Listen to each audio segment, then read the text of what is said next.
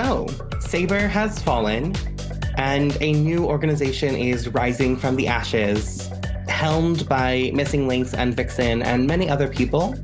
But in the ashes and rising up from the ashes of this organization, there are people who are being trained by Saber, young people who are now at a crossroads in their life. And this is the story of a team of them. All right, now we're going to go on to the when our team first came together. How long are we saying we've been a team for? That is a great question. So let's start with that. So you all were a team with Saber. Before we get started, were you a team that was like assigned? Like Saber was like, hey, you four are going to work together? Or was it a situation where like you four worked really well together and naturally became a team? I feel like assigned is more fun. Yeah. Yeah. Agreed. Player versus player conflict. Perfect. How long before the Saber takedown did that happen, that you were assigned as a team? One thing to note, this is going to be taking place probably about 3 or 4 weeks after the Saber takedown. So you've had a little bit of time as a unit with Alan. But so just thinking of that, how long have you all been a team? Maybe like a year?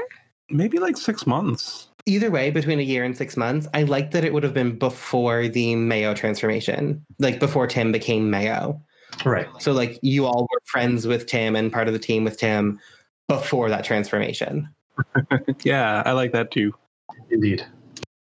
So somewhere between 6 months to a year, you've been working together for a while. So your first outing as a unit, this would have been before Tim became Mayo, so Tim would have still been human form.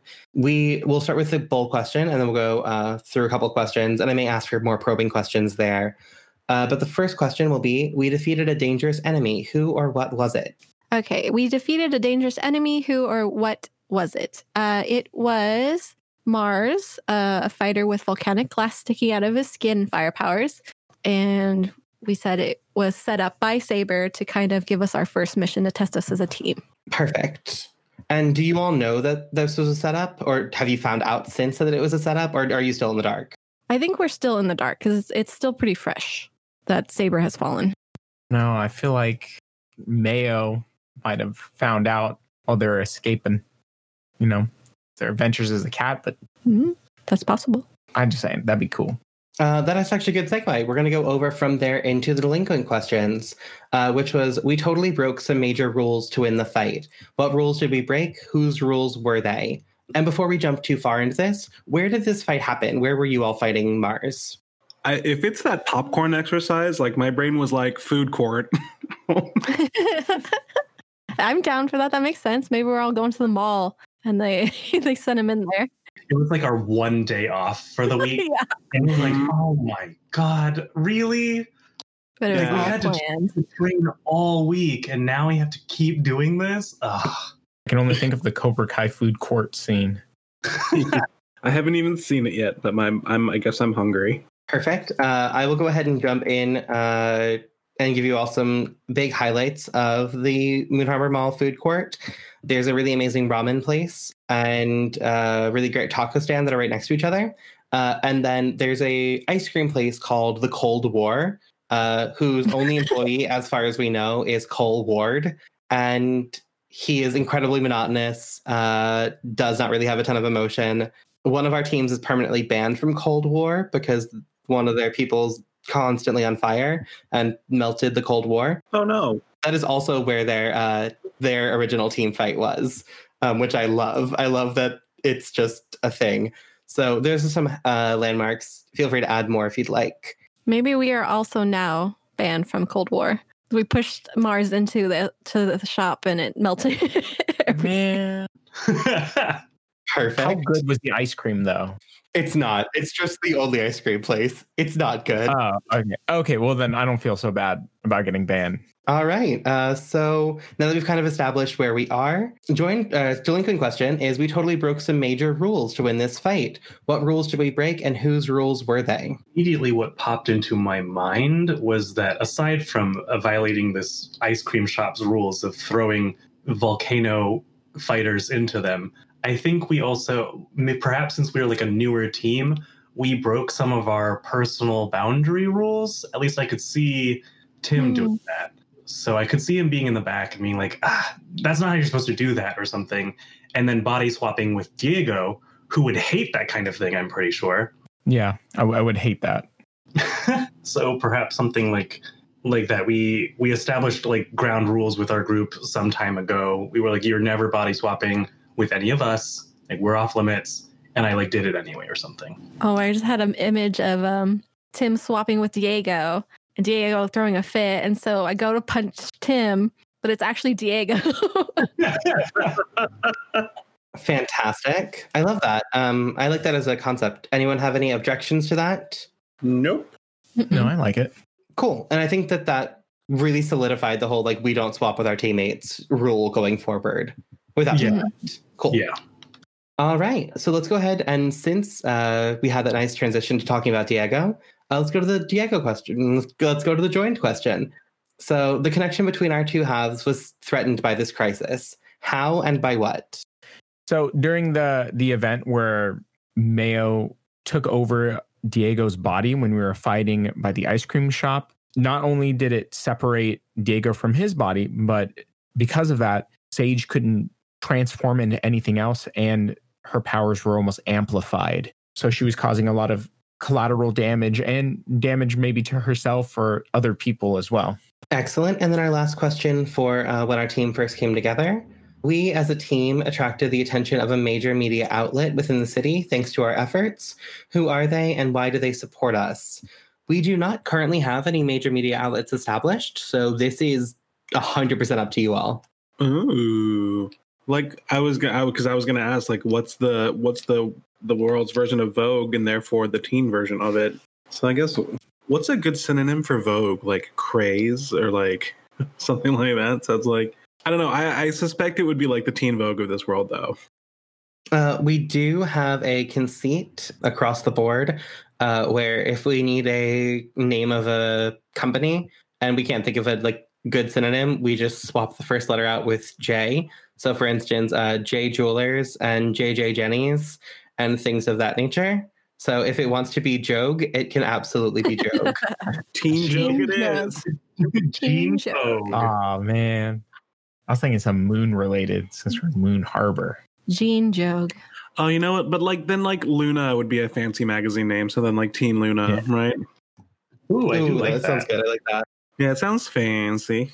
Yeah, it does sound fancy. So yeah, and I think they support us because I'm fucking cool. Do you think it's so? Did they fight this because Bobby was recording?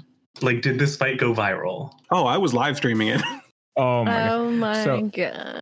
Has Bobby been on the cover of Teen Luna? Not No, yet. but I want to be. Okay. Has anyone on our team been mentioned in the magazine? Because I mean, you know, if Diego has, I'll even if it's like the last sentence of a paragraph, like also this Saber employee helped. Like it didn't even have to mention my name. But I would hold it over your head and be like, that teen super that helped, that was me. What if we've all been in Teen Vogue in that like very like we've been like slightly mentioned except for Bobby? I mean, I'd be so down for that. Bobby, important question. When you are live streaming, is it like through a helmet? Do you have to like have your phone in your hand? How does that work? I kind of in Mortal Kombat, Cassie Cage has a little floating like phone or like droid, like drone almost. Can I have my own little like recording drone? You can absolutely have a recording drone. Yes. Does the recording drone have a name? Is it like a sentient robot or is like Kareem somewhere controlling it? Let's have Kareem somewhere controlling it. So I'll just be like, hey Kareem, action. Hashtag action. Oh Perfect. my god. Please, you have to say hashtag action whenever you want it to start recording. Oh, I'm gonna now. It's canon now. Oh my god.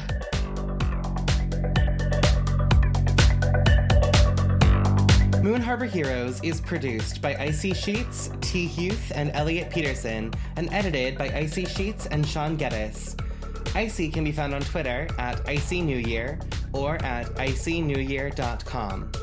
T can be found on Twitter or Instagram at TPHuth94. That's TPHUTH94. Elliot can be found at Elliot Ylen on Twitter. That's ELLIOTYLEN. Sean can be found at The Crumpet on Twitter. That's THECRUMPIT. This issue was GM'd by T. Huth. Tyrannus was played by Kylie Kane. They can be found on Versian Chronicles or on Twitter at The Versian. Mindflip, aka Mayo, was played by Dex Fan. Dex is an American-born Vietnamese man looking to inspire others to be their best selves. In his free time, he enjoys writing and reading about unabashedly queer characters and designing Vietnam-inspired fantasy settings. Keep up with him on Twitter at Rexarino. That's REXARINO. Vice was played by Roberto Segura. Roberto is a Latina-American content creator. You can find him on the Nerds on a Roll podcast and online at Rob_Kabob. That's ROB_KABOBB. Versa was played by Katie Kawaguchi. Katie is a freelance illustrator and content creator for the Nerds on a Roll podcast. You can find her online at _KidKatie. That's _KIDKATI. Coda was played by John Johnson. John is a queer Asian American multidisciplinary artist in the DMV area. He serves in the theater community as an actor, director, playwright, and board member. A staunch advocate of equity, diversity, inclusivity, and belonging, he also works in casting with a focus on representation, both onstage and off. John is also a professional DM, having recently formed his own company, Dun Dungeons, to run paid games for inquisitive new TTRPG players. Love to ET, KH, RT, SWA, RB, SM, and NN. The music in this issue was Special Spotlight by Kevin MacLeod. A link to the license and his website will be in the show notes. Moon Harbor Heroes is played using Masks: A New Generation, written by Brendan Conway and produced by Magpie Games. Our logo was designed by Beautiful Beasties. She can be found on Instagram at beastly.doodles or on Patreon at patreon.com/beautifulbeasties. If you want to get a hold of us, email us at moonharborheroes@gmail.com or find us on Twitter at moonharborcast. If you enjoyed this issue, please leave us a review on your podcatcher of choice or tell a friend. 5-star reviews and word of mouth are really the best way for us to keep bringing these stories to more people. And thank you so much for helping us save the world. We'll see you next issue.